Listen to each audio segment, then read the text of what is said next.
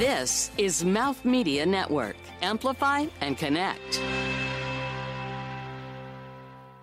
This episode is presented by Threadstone Advisors, a leading independent advisory and investment firm specializing in the beauty and personal care, apparel, specialty retail, and direct consumer sectors. Hello, I'm Galina Osgar. I'm an international accelerator consultant, startup advisor, and venture scout with Era VC. To me, what matters is community. Bigger. Everything today seems bigger. The investments, the deals, and without question, the exits. And unfortunately, the meltdowns. I'm Kelly Kovac, founder of Beauty Matter. M&A activity in the beauty space has been on fire for several years, leaving the pool of mature indie brands of scale depleted. This has created a rush by investors to make bets on the next crop of young beauty brands. Venture capital, incubators, and accelerators are ingrained in the startup ecosystem. It's hard to stand out as a new player, and who you raise money from and the programs you're accepted into are strategic decisions that provide a competitive edge. Venture capital insider Galina Osgar is a New York-based accelerator consultant, startup advisor, and venture scout with Area VC, a seed fund focused on ventures that improve society or the environment. She's an accelerator trailblazer, an innovator in emerging markets, and an advocate for entrepreneurs and their ideas. Galina's superpower as a venture capitalist might just be her empathy.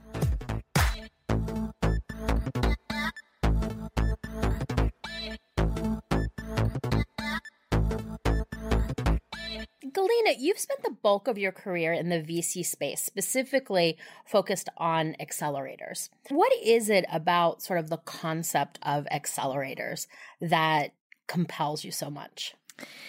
Yeah, I think accelerator businesses are really interesting because in such a short span of time, let's say we've only had 15 years to develop a brand new concept, get it ingrained with the community, and now make it an essential part of any ecosystem that is worth talking about.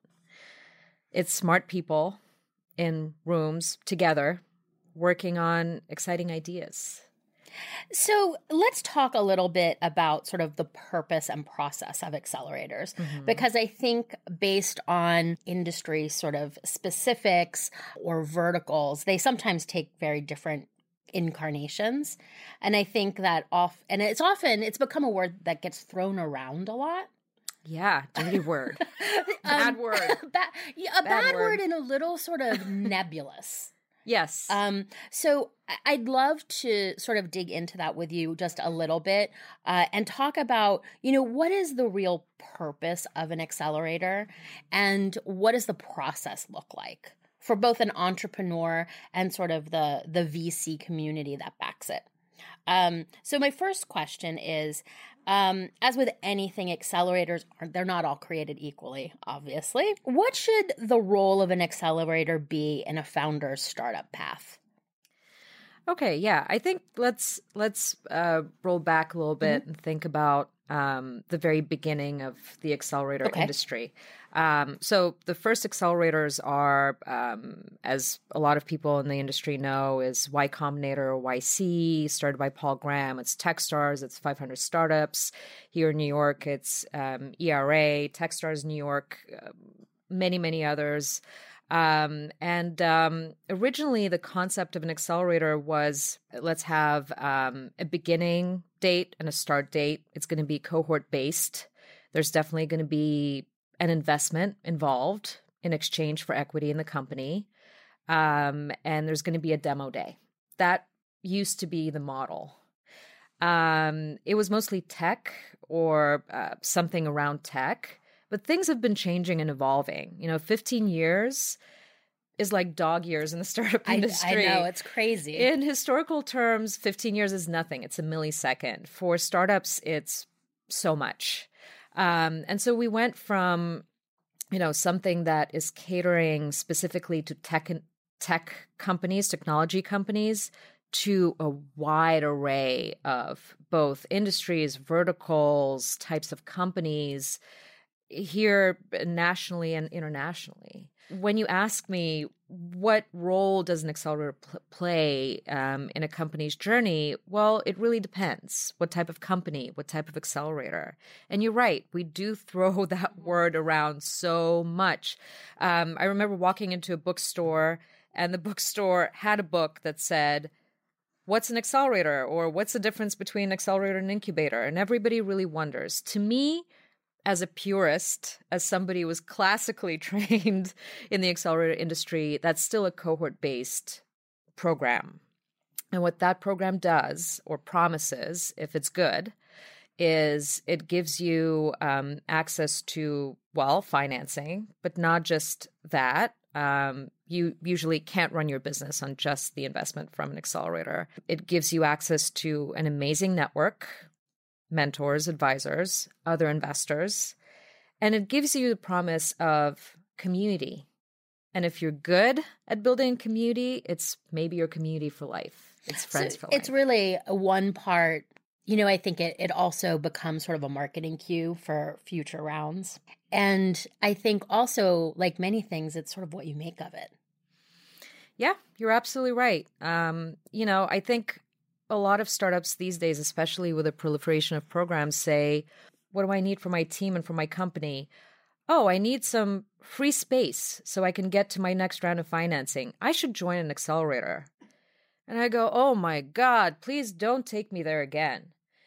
If you're giving away equity to get free space for 3-4 months, I will be questioning your entire judgment about how you're running this business. Well, I think that also, it kind of feeds into sort of off topic and sort of a larger topic of this sort of short-term mentality that we live in. Not only, startups always have to think short-term to a certain extent because it's a little bit of hand to mouth. Until you get things going. But the fact that someone would look at an accelerator in such a transactional way is sort of the antithesis of, why they exist. Yeah, absolutely. I think your accelerator experience does absolutely depend on what you make of it. It also depends on the expectations you have of it, but also on how you're reading the expectations of the program. And you know what? I feel like founders don't spend enough time on research. They don't spend enough time on the website of the program. They don't look at the requirements. They say, come what may, I need the space, I need the financing, let me go. Somebody had a great experience, so therefore I will have amazing experience. But they're not all created equal. And one program is going to be amazing for one company because they're in the right spot. They have maybe a product, an MVP, they're ready for financing. Another company is a little bit too early, and that may completely change their experience with the same program. So how does an entrepreneur or sort of an organization, what should they be considering when sort of vetting accelerator programs? And what does the process look like for acceptance? Okay, I think the process is generally pretty straightforward for most programs. You submit an application. Applications are available online. The form and the questionnaire actually give you a lot of insight into what is required and what the company, the program values in the applicant. What you need to be considering is how long has this program been around? I do think that companies or programs that have demonstrated some longevity also have some experience under their belt. So don't disregard that neck beard. Don't disregard the gray hair. It's important to have that experience on the team. I would personally look for people who have been operators in startups before. The very first accelerator that I was very lucky to join as a program manager was ERA, which still exists today, one of the most successful programs out there in New York. And it was founded by 2 serial entrepreneurs and an investor. And I thought that was a great mix of talent that also gave founders a lot of security and confidence in the quality of programming that they were being served. It's interesting that one of the things that you would look for is sort of an accelerator that has founders, or that because I think it's very different. I think VCs bring a set of knowledge to sort of the conversation or the equation. Yeah. But being an operator and having done it before, you know, there's an experience that can be shared that is so valuable that the information can only be obtained by having sort of, gone through the process yourself. Absolutely. I mean, now that we have so many models and so interesting versions of accelerators that are no longer even called accelerators, or called clubs, or called platforms, or called communities, campuses, they're run by a variety of people, and they may not be entrepreneurs necessarily anymore. I do think that operational experience on the team is very valuable. First of all, because if you're saying this, you're saying, I know that it's damn hard to build a startup. I've been there. I know what you need. Come join me. Well, there's also an empathy that goes along with that unless you've done it, you will not have that sort of empathetic or even foresight into what that entrepreneur might need that they don't even realize yet. Much more on perhaps sort of the psychological, not the financial. Absolutely. Empathy is such a big word to me, especially on the community building side. You need to understand what these people are going through, and they are building and growing something that is so important to them. A lot of them are risking relationships, putting everything on the line. Empathy absolutely comes first. I think making the decision to participate in an accelerator program, it's a time commitment, both as sort of in research preparation, and then once you're accepted, to make the most of it requires a commitment of time. What do you look for, or what do accelerators look for in sort of the ideal candidate that someone could think about if they're in the process of pitching or filling out that questionnaire? Yeah, I think the timing needs to be right. When you're a little bit early for an accelerator program, and let's say you're really working hard on your product, you're not there yet, and you know that the next 3 to 4 months you're going to be spending heads down working on some product features, an accelerator program, in a traditional sense, is probably not the right time for you to join. Maybe in 6 months' time for another cohort, it might be great. Mm-hmm. So timing is of essence. Because again, if we're talking about a traditional accelerator program, there's a beginning and there's an end. And it ends so fast. Mm-hmm. So 3 to 4 months are usually spent on, let's say, some aspects of business building, like sales, marketing, yes, product, absolutely, but customer acquisition, testing your assumptions. It's very intense. And so what the teams at accelerators are looking for is that you come in with a very strong commitment to be there for 3 to 4 months. Most accelerators will want you on site, and not just you and not just your co-founders, but most of your core team. And they will want you to actively engage. Because if you're there, just say, I'm going to attend a couple of sessions, a couple of workshops, but I'm not going to participate in anything else, you're essentially missing out on a very core offering. There's so much stuff happening in an accelerator every single day. There's mentor meetings, there's sessions, there's one-on-ones, there's pitch practice ahead of demo day, there's investor meetings, and there's that very valuable time that you can actually spend with a management team of the accelerator, because if they're doing something right, their door is always open. And that's your opportunity to ask a question. You won't have the same opportunity to engage as much once that program is over. So what they're expecting is commitment, absolutely. Second, it's great right now because there's so many accelerators and because funding rounds and how much we're raising and what is expected has changed a little bit over the years, it's always good to have raised a little bit of capital. It's okay to raise your what we call pre-seed round. Maybe it's your uncle that gave you, a couple grand. It's nice to show the team that you are able to raise, that you have gone out and made your first steps. Whether you were super successful or not so successful, time will tell, and that can course correct. But the most important thing is that you need to show them that some action has been taken. 3, I think, again, commitment, but from your team this time. The expectation is you need to be full-time on this. You can't have this as a side gig. If you have something else going on, it's likely not for you.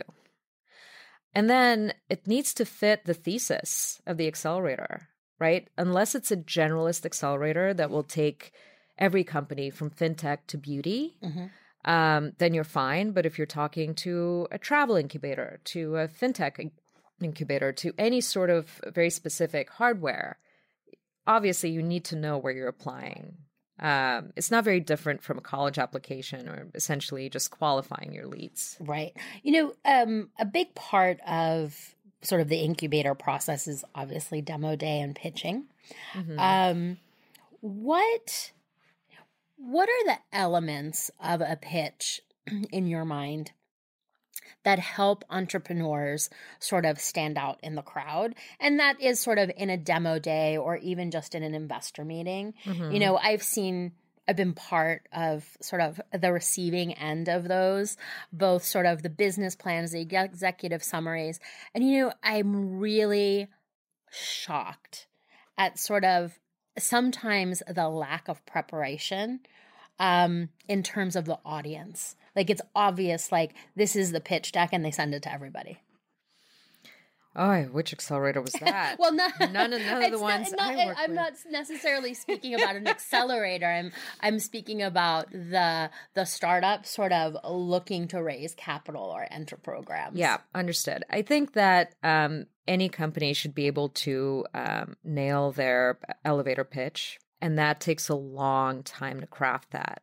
I know a lot of founders who are very passionate about what they're doing, yet they take so long to get to the meat of the problem. So your elevator pitch, your first couple sentences are crucial. And you need to really practice, write them down, practice in front of the mirror, make sure that it sounds good, and then bother every single person around you for feedback. You need to nail down your 1-minute pitch, your 2-minute pitch. The biggest thing that I hear back from founders, the pushback is, well, my business is so complex. It's impossible to talk about it in 2 minutes.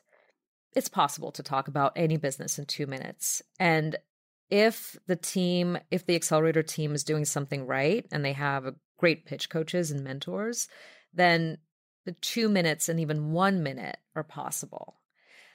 Yes, you won't tell every single little detail about your company, but the point of any demo day actually is not to tell everything about your company.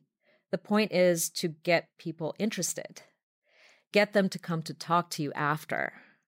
Because if you told them everything, there's no reason. There's nothing left to talk about. Nothing left to talk about. I think that's a really important distinction that I think often gets lost. Mm-hmm. I think so many entrepreneurs, there's so much pressure being an entrepreneur in sort of, I think that the ecosystem we live in right now, that they feel like they have this one moment and they need to make the most of it and sort of approach it as a zero-sum game instead of sort of the beginning of a process. Yeah, well, I think there's also a misconception about what demo days bring. I always, when I talk to founders, I tell them, I know you have great expectations about a demo day, and it's a very important day, but it's just one day. And it's only the beginning of a process called fundraising, which is grueling, tiring, exhausting. And all you need to do, yes, you absolutely need to have a great pitch. You need to be able to interest the audience. But if your expectation is that you're going to be getting a check right on demo day, you have another thing coming. It's possible, of course. There are cases when founders get checks on demo day, but it's not an average. And that's what we always hear about, right? Oh, make it rain just on demo day. And you know what? I know that when we talk about accelerators, we say, well, you just mentioned that, a demo day is a very important day or the most important day for an accelerator. I actually don't think that. I think that accelerator demo days, while they're very important, the preparation for it is a lot more valuable to the founder, because once you've nailed your pitch, you can repurpose it for later on. Maybe not your demo day deck, because the presentation at demo day usually has a lot of graphics, it has a lot of images. It doesn't have the meat of the problem. It's not like an investor deck that you can send to an investor. But the preparation really gets you to a point where you can be a little bit more confident about sort of the saying. Foundation. It's the foundation. And then demo day is more like, it's a party. You are there, you're celebrating your graduation. Get people interested, but know that it's the first day of the rest of your life. So this is a good segue into, I guess, the day after the incubator, which usually begins fundraising. Mm-hmm. I think media coverage, and we're complicit in this because we do a lot of M&A coverage, not only M&A coverage, but investment, has made it seem like fundraising is easy. Capital is, is there. There's like a money tree. You just need to go pick it off. There is? I know. I'm still looking for it. But shockingly, it's made to seem like, and it also is almost been framed as the way you launch a startup, where there are other ways to fund a startup, not necessarily sort of fundraising.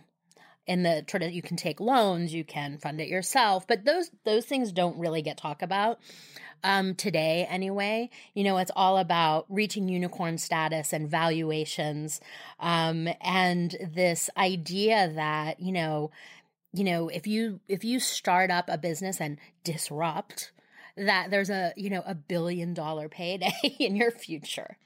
One can hope. What is the I think we're in a time with sort of the implosion of WeWork that a little bit of reality has set in.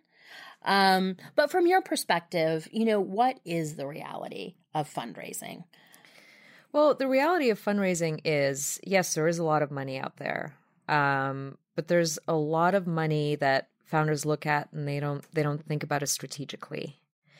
They don't make a plan for themselves or for their company. And they think that, okay, the day that they get that check in the door, check in the mail, in the bank account, they get cash out. It's the day that they celebrate, they pop the champagne. And it's really the day when you have a lot more responsibilities, you have a lot more people to answer to now. And you now have to absolutely accelerate your business. You have to go faster and faster and faster and plan for your next raise. And that's your job as a CEO, oftentimes, is, juggle those responsibilities. So the reality is, yes, there is a lot of money, a lot more money, or a lot more access points to capital now than there were 15 years ago. After all, accelerators were started, and one of the marketing messages when they were getting started was get access to capital. Mm-hmm. Learn how to get to the right investors, learn how to talk to investors. Now that capital comes from a variety of sources, you can say that there's a proliferation of firms and money and all that, but you still need to do the work. Right. You still need to plan for how much you're raising, who you're raising it from, and is that the right decision to raise that much money from that specific investor? What does that investor give you outside of the check? Can you talk a little bit about needing to have a strategy when you go into fundraising? Because in the beauty industry, I've seen so many founders that sort of raise money kind of out of necessity rather than doing it as part of a strategy. And in the end, lose control of their business, end up walking away. The company may have had a sort of a big exit, but their share of it was inconsequential. And that really goes back to sort of there wasn't a strategy in place when the capital was being raised. Yeah, I don't think that that's just the problem that beauty companies experience. I think that certain problems in the startup industry recur from vertical to vertical. However, I do want to say that strategizing does involve understanding how much it takes to make your product, what your product really costs, what the sales cycles are, how much your marketing costs, so on and so forth, and bake that into your plan.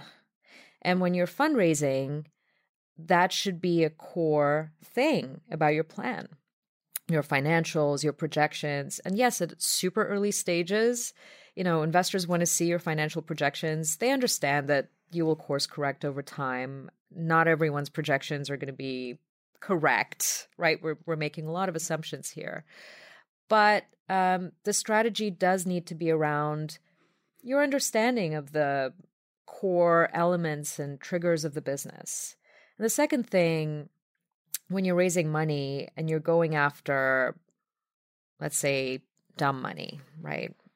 Which is the opposite of smart money, is when you take money from people who want to give you cash, but they're not necessarily experienced, or maybe they don't know how your business works. They expect returns faster. In beauty businesses, that usually is the case, that there's a struggle and that there's pushback. And beauty businesses, going into tech, it hasn't been that long.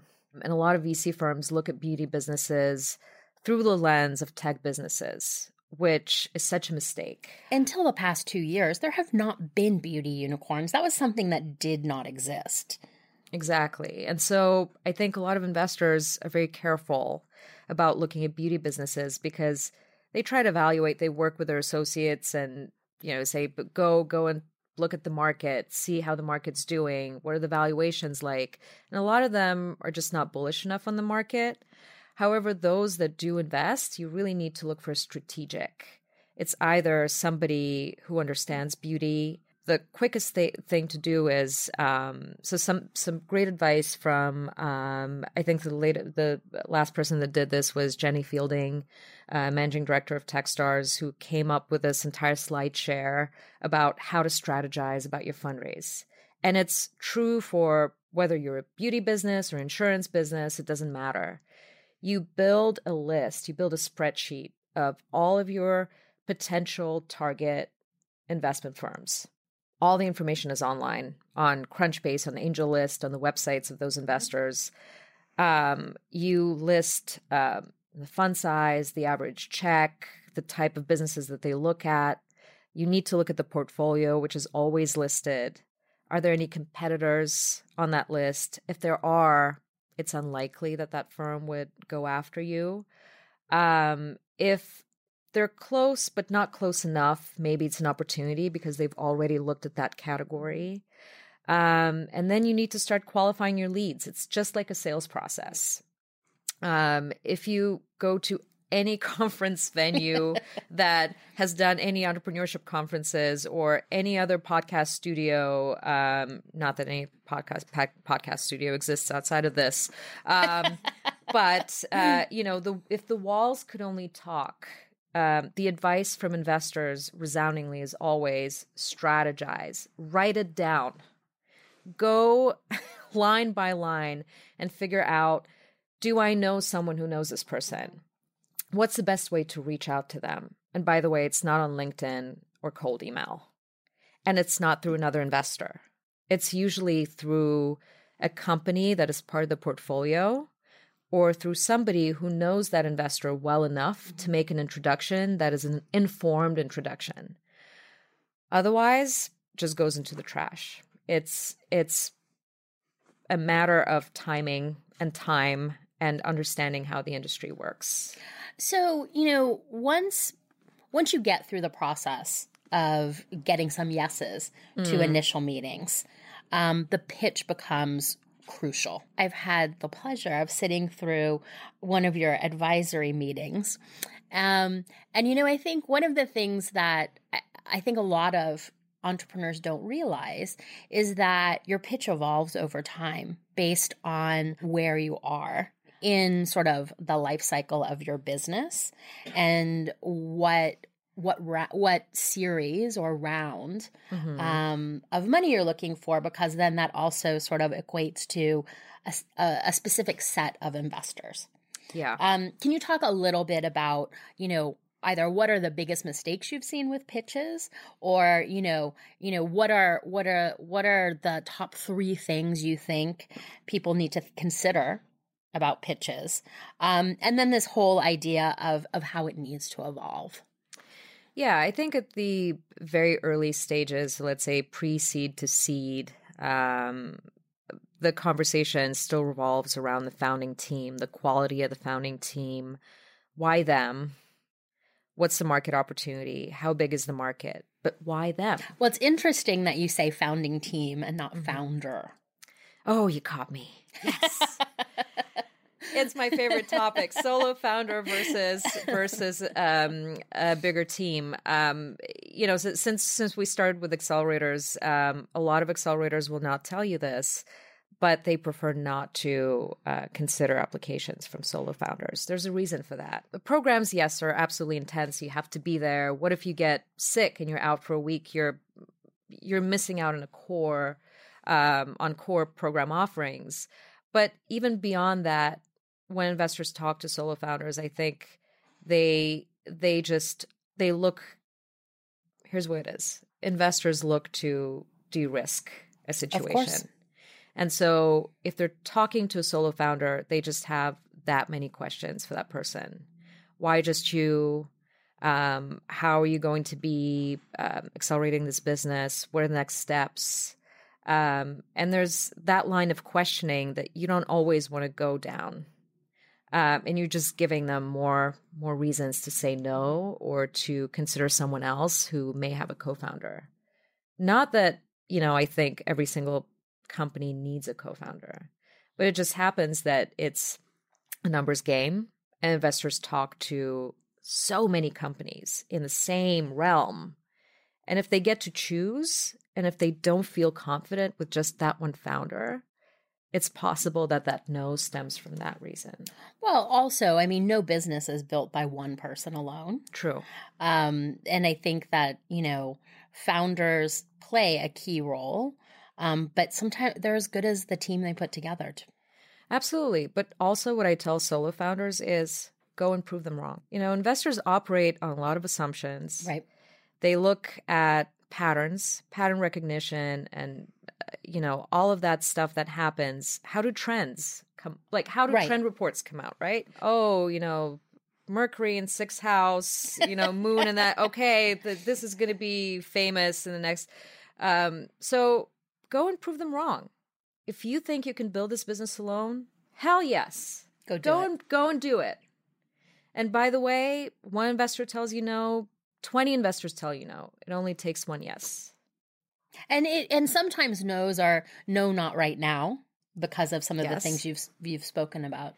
Absolutely. So going back to some of the mistakes, right, or some of the things to look out for when you're going out to raise. So at an early stage, it's absolutely your personality, how you're presenting.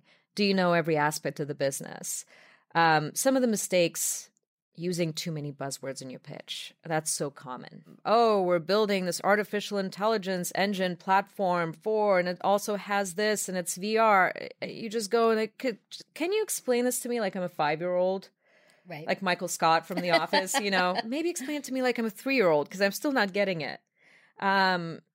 So you really need to condense that pitch into something that's understandable. Also, don't assume that investors know everything about your business. Unless this investor is very specifically focused on, let's say, software and hardware, and they come with that expertise and they can dive deep with you, don't make any assumption. Ask leading questions, qualify your audience. Otherwise, what you're risking to do is you're pitching investors and they sit through the meeting and they nod because no one wants to look stupid and no one wants to feel stupid. And then you walk out and they go, not now, thank you, maybe let's talk a little bit later, as they try to get more market, like, this is maybe interesting, but I'm not excited. Investors feel through a lot of gut reactions after they look at some actual data. So don't give them a reason to tell you no. Right. Be prepared. Such a common thing. It doesn't matter which round you're raising for. So if it's a seed to pre-seed, focus on your team, focus on the idea, focus on your key assumptions about the market, give them something tangible. Maybe you have an MVP, maybe you have a wait list of however many customers out there who really want to try your product. Give them as much information as possible and talk about your team in a way where they understand that you are the ones to do it.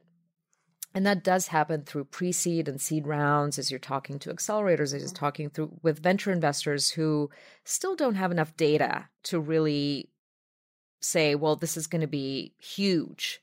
But they look at you and they say, I like this founder. I think they can cook something up. And they're coachable, but they still have their strong opinion. I like that. Whatever it is that they like. And it's very hard to feel through what we as the investment community like sometimes. But then as you move to, your further rounds, a Series A and onwards, it's about data and numbers. There's only your personality only gets you so far. Yes. I mean, there's certain people who are so charismatic they can coast through some of the stuff, but I think it becomes less relevant. It becomes all about what the market is telling you. If the market is telling you that this isn't working, what else are you doing? Are you pivoting? If you're pivoting, how hard are you pivoting? Do you still have the right team for that pivot? How much money you have left in bank? All that stuff will be playing into the greed versus fear mentality of the investment community. It's very interesting. It's very hard. I mean, fundraising, you said it's grueling. Yeah. It's time consuming. Yes. And I do think for sort of solo founders, when you're raising money, you're raising money. There's very little time to do anything else. Mm-hmm. Yes. And by the way, I tell founders all the time, put a timeline on your fundraise. Don't always be fundraising all year long. If you're unable to close, there's something about the assumptions in your business that may need another look. Maybe there's something in the market that's happening that's not giving investors enough confidence. Maybe it's something about your product. Maybe it's the pricing. Maybe it's the marketing. Maybe it's the fact that they know that you've been shopping around for investment for a long time. Well, because like any other industry, it's a small industry. Yes. People talk. Oh my God, do they? And I think sometimes when you're from the outside, you don't realize that. Yeah. Although you learn very quickly. You do learn very well. Yes, you absolutely do learn very quickly. And yes, the industry is very small. Investors talk all the time. And I've been privy to conversations when investors said, yeah, I've seen this company before. I've looked at them. It feels like they've talked to everybody. So the signal is, what's wrong? Right. Why are my buddies not investing in this? Because why are my there friends is not a little investing bit in of a this? herd mentality. A little bit? Well, a lot of a herd. I mean, I was trying to be kind. Thank you for your kindness.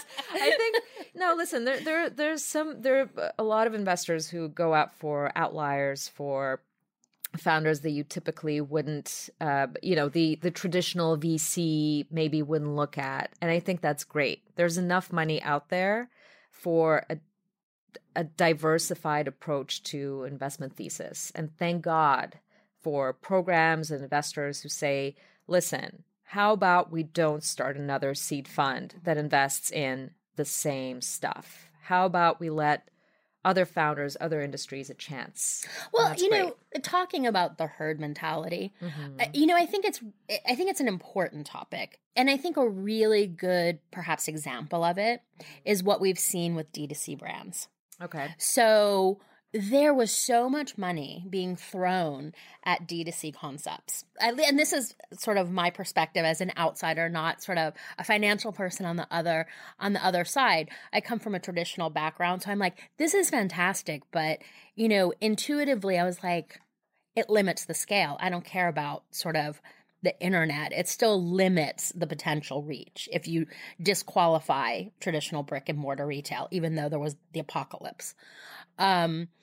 So, there was so much money being sort of funneled into these D2C concepts that entrepreneurs were like, well, that's my strategy. I'm just going to bypass this whole hard distribution piece and I'm going to sell direct to consumer, as if somehow that was a shortcut and easier. So there was so much money going into it. And I don't know, call it 2 years. Maybe it was longer than that.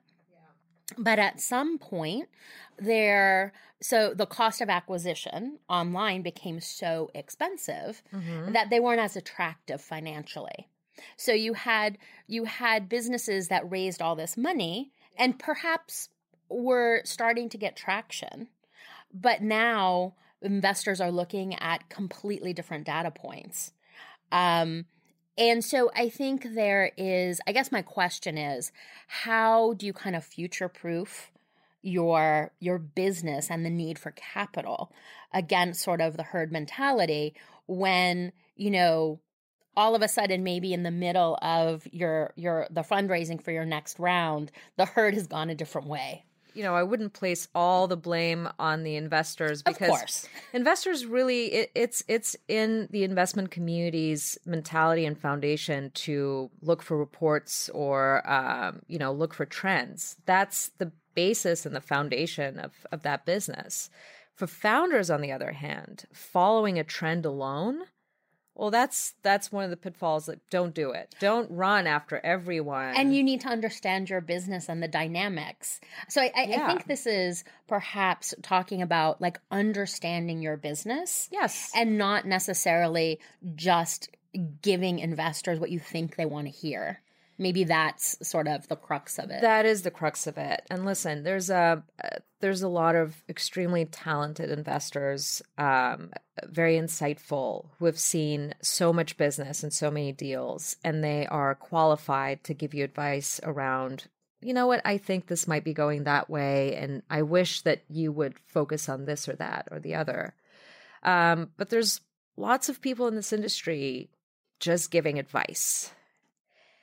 Who like the sound of their voice, who like to be listened to, and there's no basis or foundation for that advice to be insightful or helpful to founders. So I think, what is great about good accelerator programs is that because you're given so much feedback in the first months of you being in there, you learn to filter through the stuff that matters and the stuff that doesn't.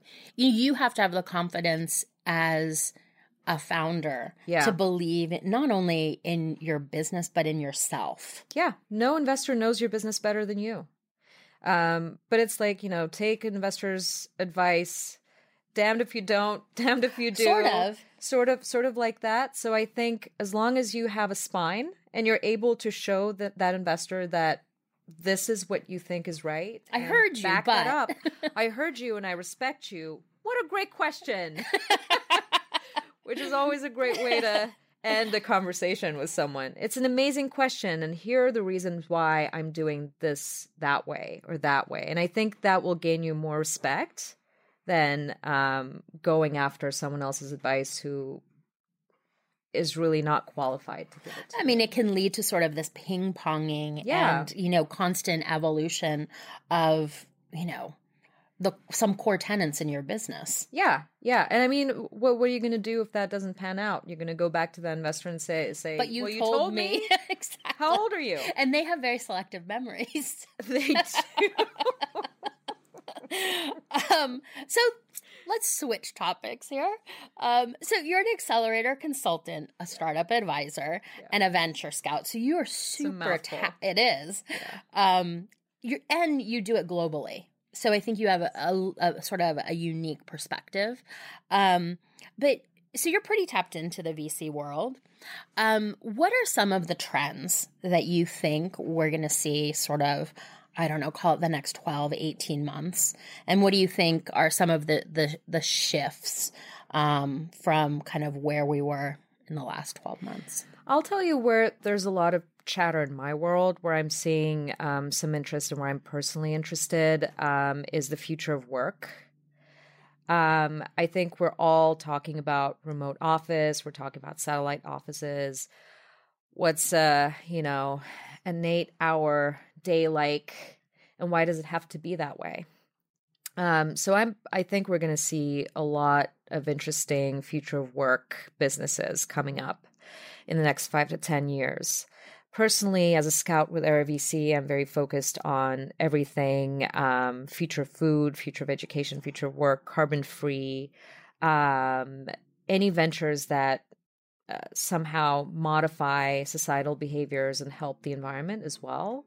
So I think that meat grown in a lab, stuff that's going to be the foundation of, essentially, how are we going to be feeding the ever-growing population? Are we going to be helping the farms? Are we going to be growing meat in the lab? That's a very interesting subject for me. Another topic is the unbundling of LinkedIn, the new social.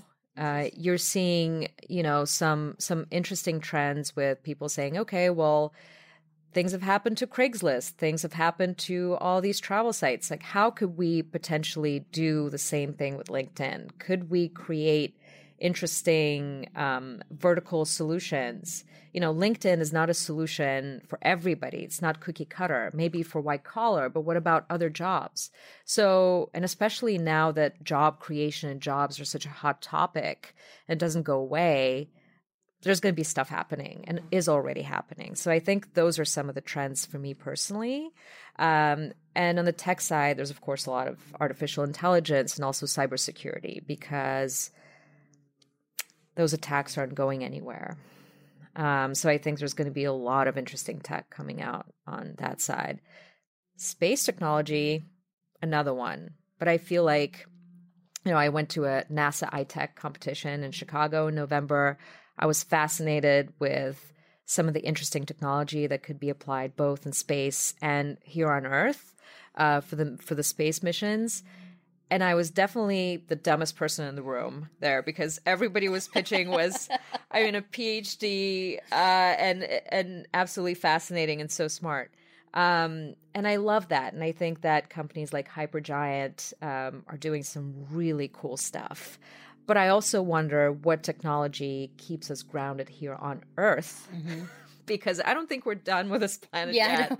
I don't think so. Yes, we are on fire. Yes, we are being flooded, and it's horrible. And so many things are going on that are darkening our day in and day out. But I think there's a lot of stuff that we can do here that could change our experience as humans. And maybe it's not companies that help us like store our sneakers on the way to work. Maybe that's not the type of company. Not that I'm discouraging people to build companies like that, but I think that as we're moving into, a new age where technology could really make a difference for us, what is it we're doing that is super disruptive to our society? Not just disruptive to a very small community somewhere in the nomad area of New York City. Right? So I really hope that we get to build something like that, and more of that. So this is a good time to sort of take a break. I want to use it as a jumping off point to talk about sort of the self-care of entrepreneurs and the female adjective applied to everything.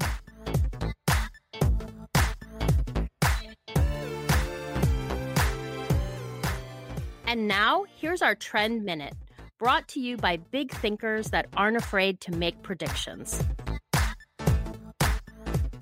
I'm Navad Batliwala from the Beauty Conversation, and I'm here to talk about trends. Smart airplanes. Get ready, guys, to see personalized lighting, temperature, and even fragrance preferences on flights within the next couple of years.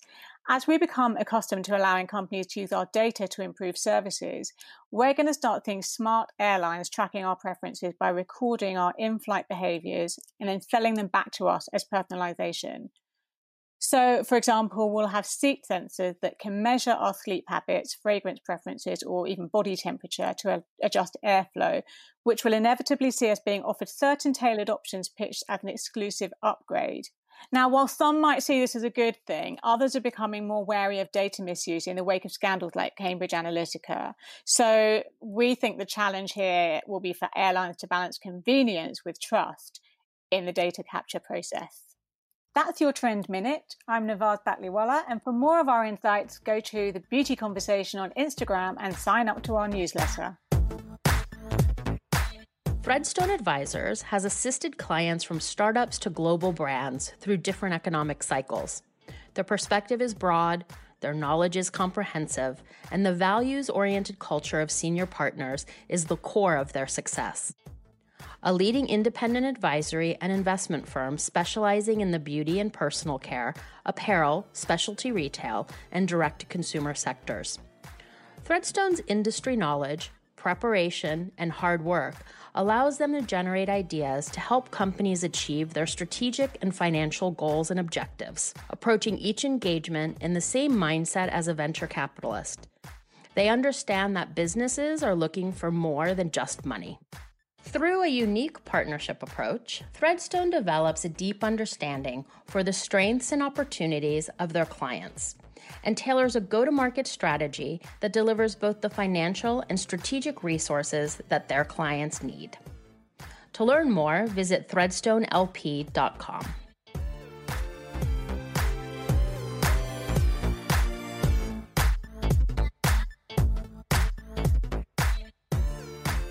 So sort of off the last question of trends that you're seeing, I think there's, at least what I've been seeing, is there's also kind of a shift from a pure focus on returns for investors. Yeah. To businesses really playing a part in solving problems where our governments are just falling short. So the rise of B corporations, which really sort of, it opens up a whole can of worms from an investor standpoint and capital raise. But I think, I want to use it as a jumping off point to talk about perhaps a bit more esoteric conversations or talking points about entrepreneurs and trends that we're seeing. And I think two of them that I know are important to you in your consulting work is sort of the self-care of entrepreneurs. I think we've seen some sort of crash and burn scenarios play out in the past year that were not pretty and were very public and tied to egos, but a lot of it tied to burnout.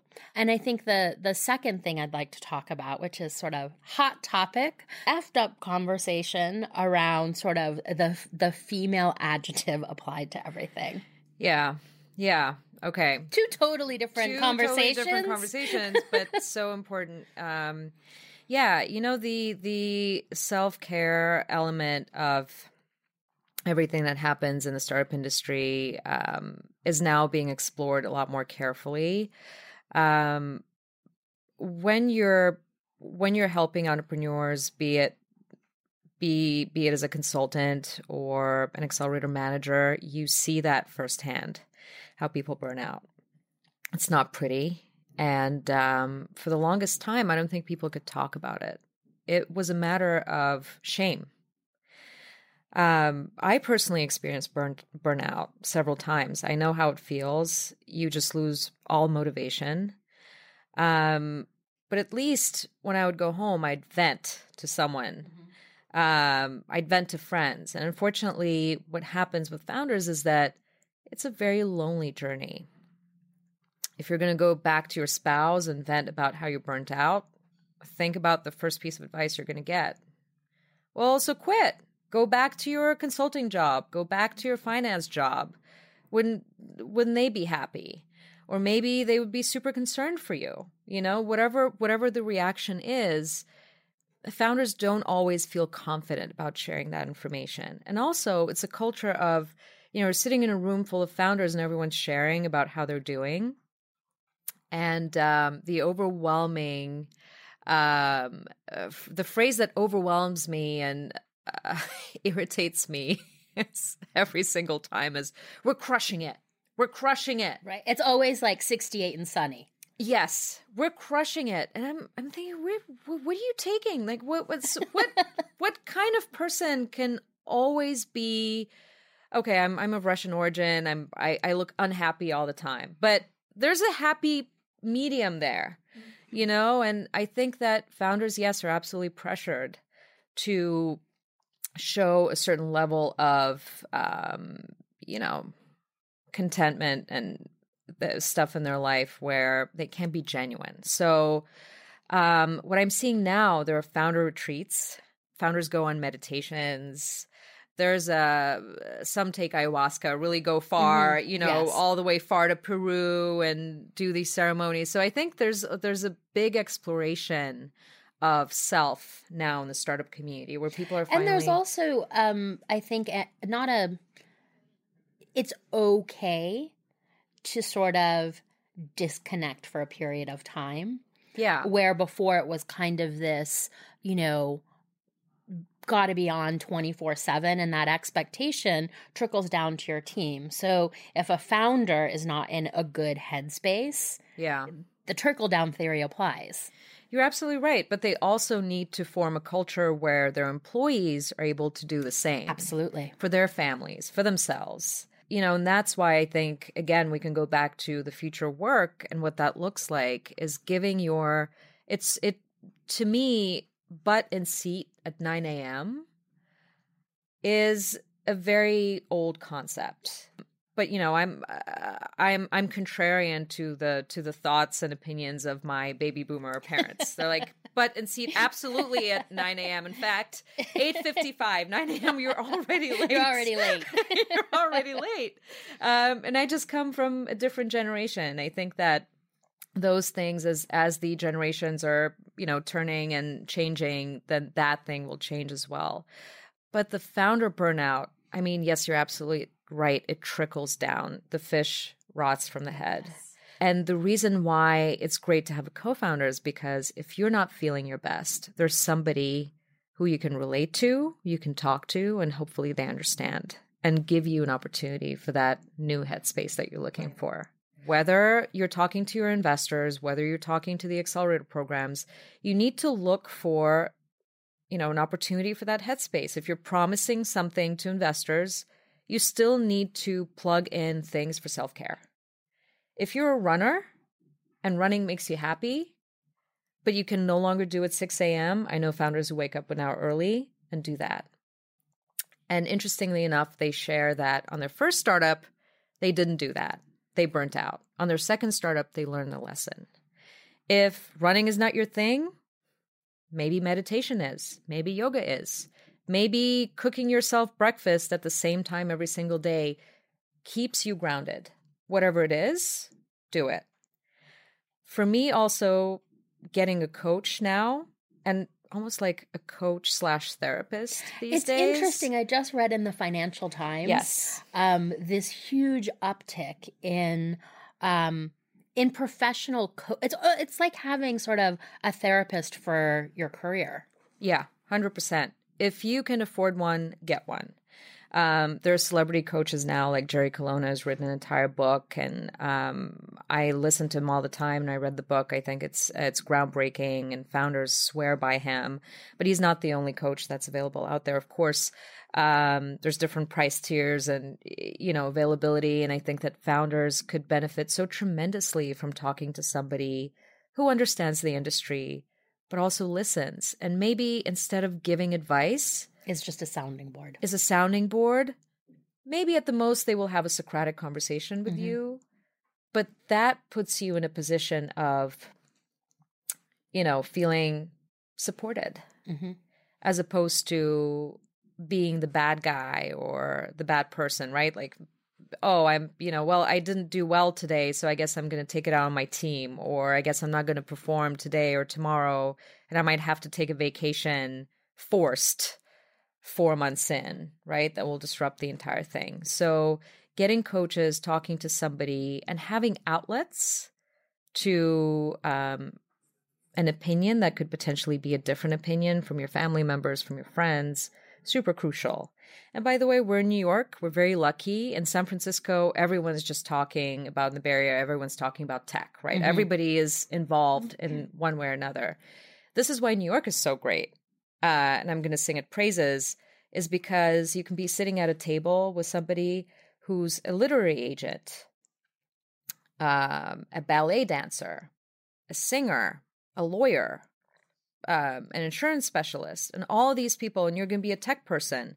And that diversity alone gives you an opportunity for a different headspace. Right. Remove yourself from a situation that is becoming stagnant. Well, and I think it's so important, not only as founders, but sort of, I think, to instill it in your team, get out from behind devices and go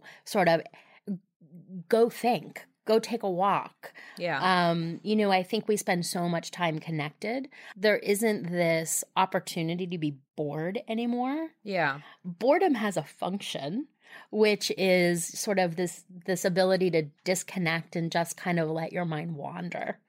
It's a different form of meditation. I really think about that because I know when I'm bored or, doing something mundane, you'll have these brilliant ideas that pop into your head. But if you don't create that space or allow for that space, you're just sort of, killing it and grinding it out. Yeah, for sure. But you know what? I think what it comes down to is not just being aware that the right headspace is important, but it's having the right management skills. And this is something that comes into question a little bit later in the startup phases, when we're talking about those, garbage on fire situations, dumpster fire situations, right? So that usually happens when management somehow fails to recognize that those are humans working with them. And the culture is not set up for that. It's too late. Do you also think that perhaps it has something to do with how fast, and I guess I'm speaking, tech companies have always scaled faster than sort of CPG companies. But I think that what I've witnessed is, CPG companies are scaling so fast that founders don't really have the time to grow into their role. Yes. They go from sort of founder to CEO from 0 to 60. And founders are not necessarily ready to be CEOs. Yes, but also I don't want there to be a mistake in any of your audience listening and thinking, well, startups are just made for, somebody who's never had a management job. Of course. Right, and jumped into like the founder role and then CEO role. There's actually there's different ages in founding teams, and especially in New York, I'm founding, there's a lot of people who are in their 30s and 40s who have had jobs before, supposedly should have the management experience or understanding that you need to create a certain culture. But it is the pressure of the industry, and it is the pressure on yourself to perform because it's your baby. You're growing it, you're nurturing it, and you think you're doing something better than anything else that's happened before. And you don't have time for anything else, and you think that your priorities and your company's priorities are now your team's personal priorities. And that's where you might be losing everybody. Mm-hmm. So you need to be really careful about that. That's why, yes, you're absolutely right. Being prepared to be a CEO, that means being prepared not to be best friend to everybody necessarily, making tough decisions. And what founders often find out is that they're great founders, but they're not great CEOs or CMOs or COOs or whatever. And that is why somewhere down the life cycle of the company, the board, and usually there is a board, sometimes make a decision to replace the CEO, and they remain as a board member, as an advisor, but they're no longer the person actually running the company or setting the tone for the management of the company. And that happens organically most of the times because, yes, you're right, it's just really short time historically. So let's pivot to, let's call it sort of the girl boss moment that we live in, which that makes me cringe. But I think it's one of the things that when I met you, I was like, yes, we're kindred spirits. So the women in tech, women in VC conversation, that is a very interesting one. I've been in this industry. Well, I think, or even just women in business, regardless of. Yeah. I mean, I've been working in tech for 8 years and have been in business for longer. And, you know, I'm not a native speaker. I'm not originally from here. And so I've experienced different cultures that influence the way that my business ethic has developed. And I've also seen different approaches to how women are treated and what type of responsibility they're given. And now that I'm an international consultant, I do get to go back a lot also to my native Belarus or to Russia, to a lot of Eastern European countries. And I get glimpses of that. And I'm like, oh, I remember what that was like. I must come off really confident and harsh to them in comparison to, you know, what they're, you're New Yorker now. I'm in New Yorker too. I want everything now. And, you know, I'm right. But the thing is that no matter where you are in your career, where you're coming from, I feel like women are often stuck in this rut of, you know, okay, I'm somewhere at some point of my career. It feels like I've done everything right. I played by the rules. I've been confident. I've been told to lean in. And did I lean in? I leaned in a lot. And then somebody tells you to lean out because you're coming off too strong. You're bossy. You're picky. You're too big for your britches, whatever the comment is. And I think that happens a lot for women in VC as well. And also women founders, right? We still qualify that as a woman founder, women in VC. There's a reason why that happens.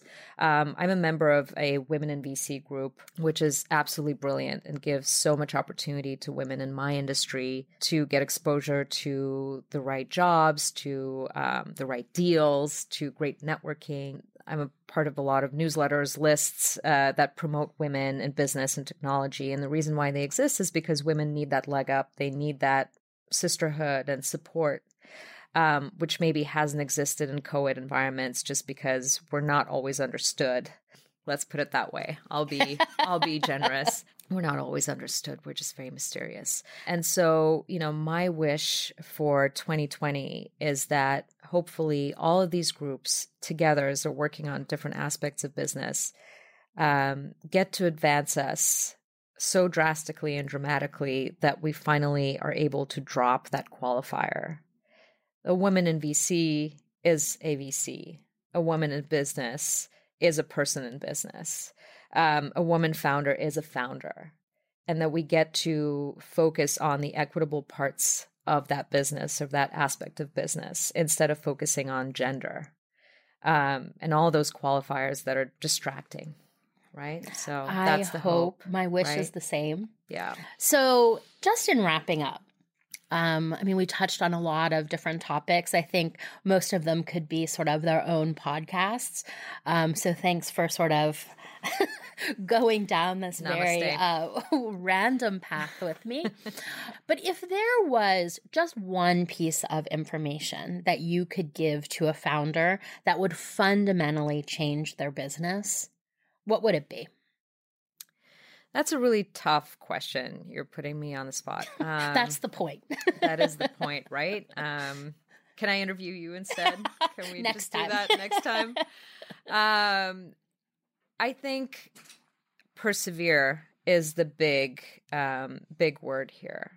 I really want people to understand that no matter the advice that they're receiving or how terrible, dreadful a situation may be fundraising-wise or competition-wise, if you feel you're building something game-changing, keep doing it.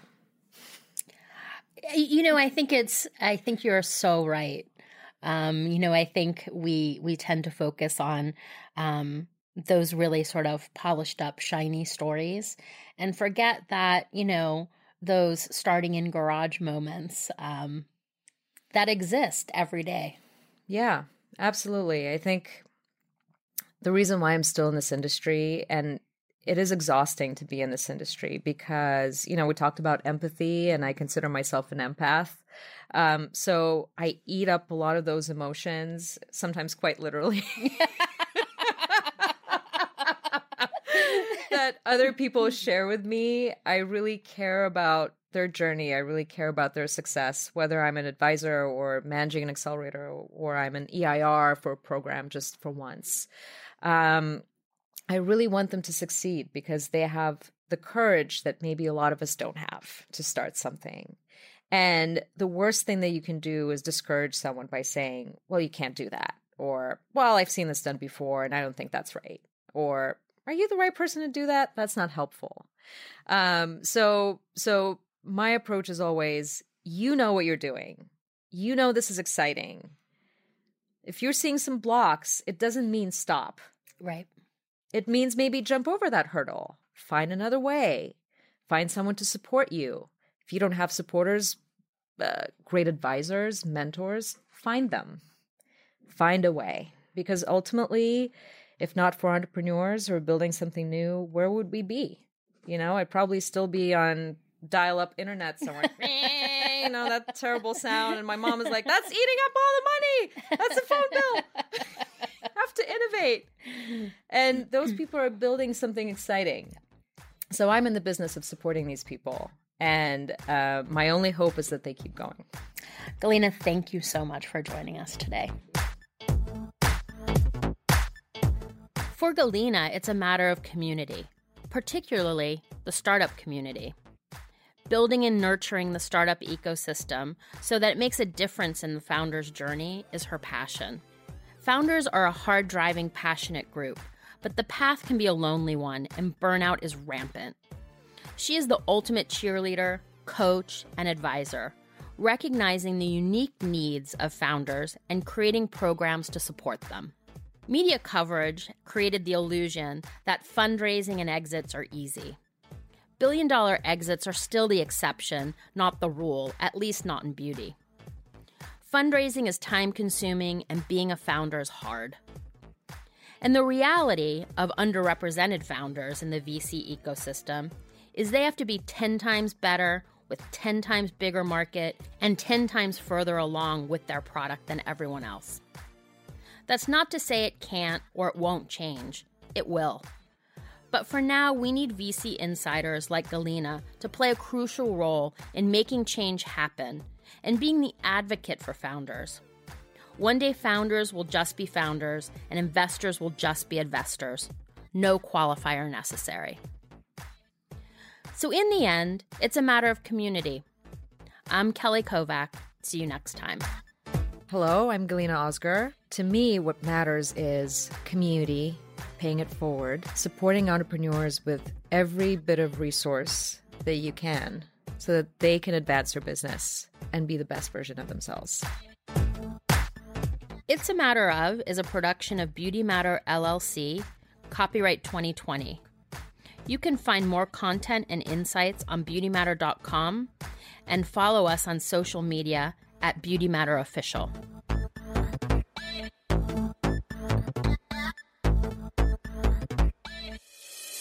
This is Mouth Media Network. Amplify and connect.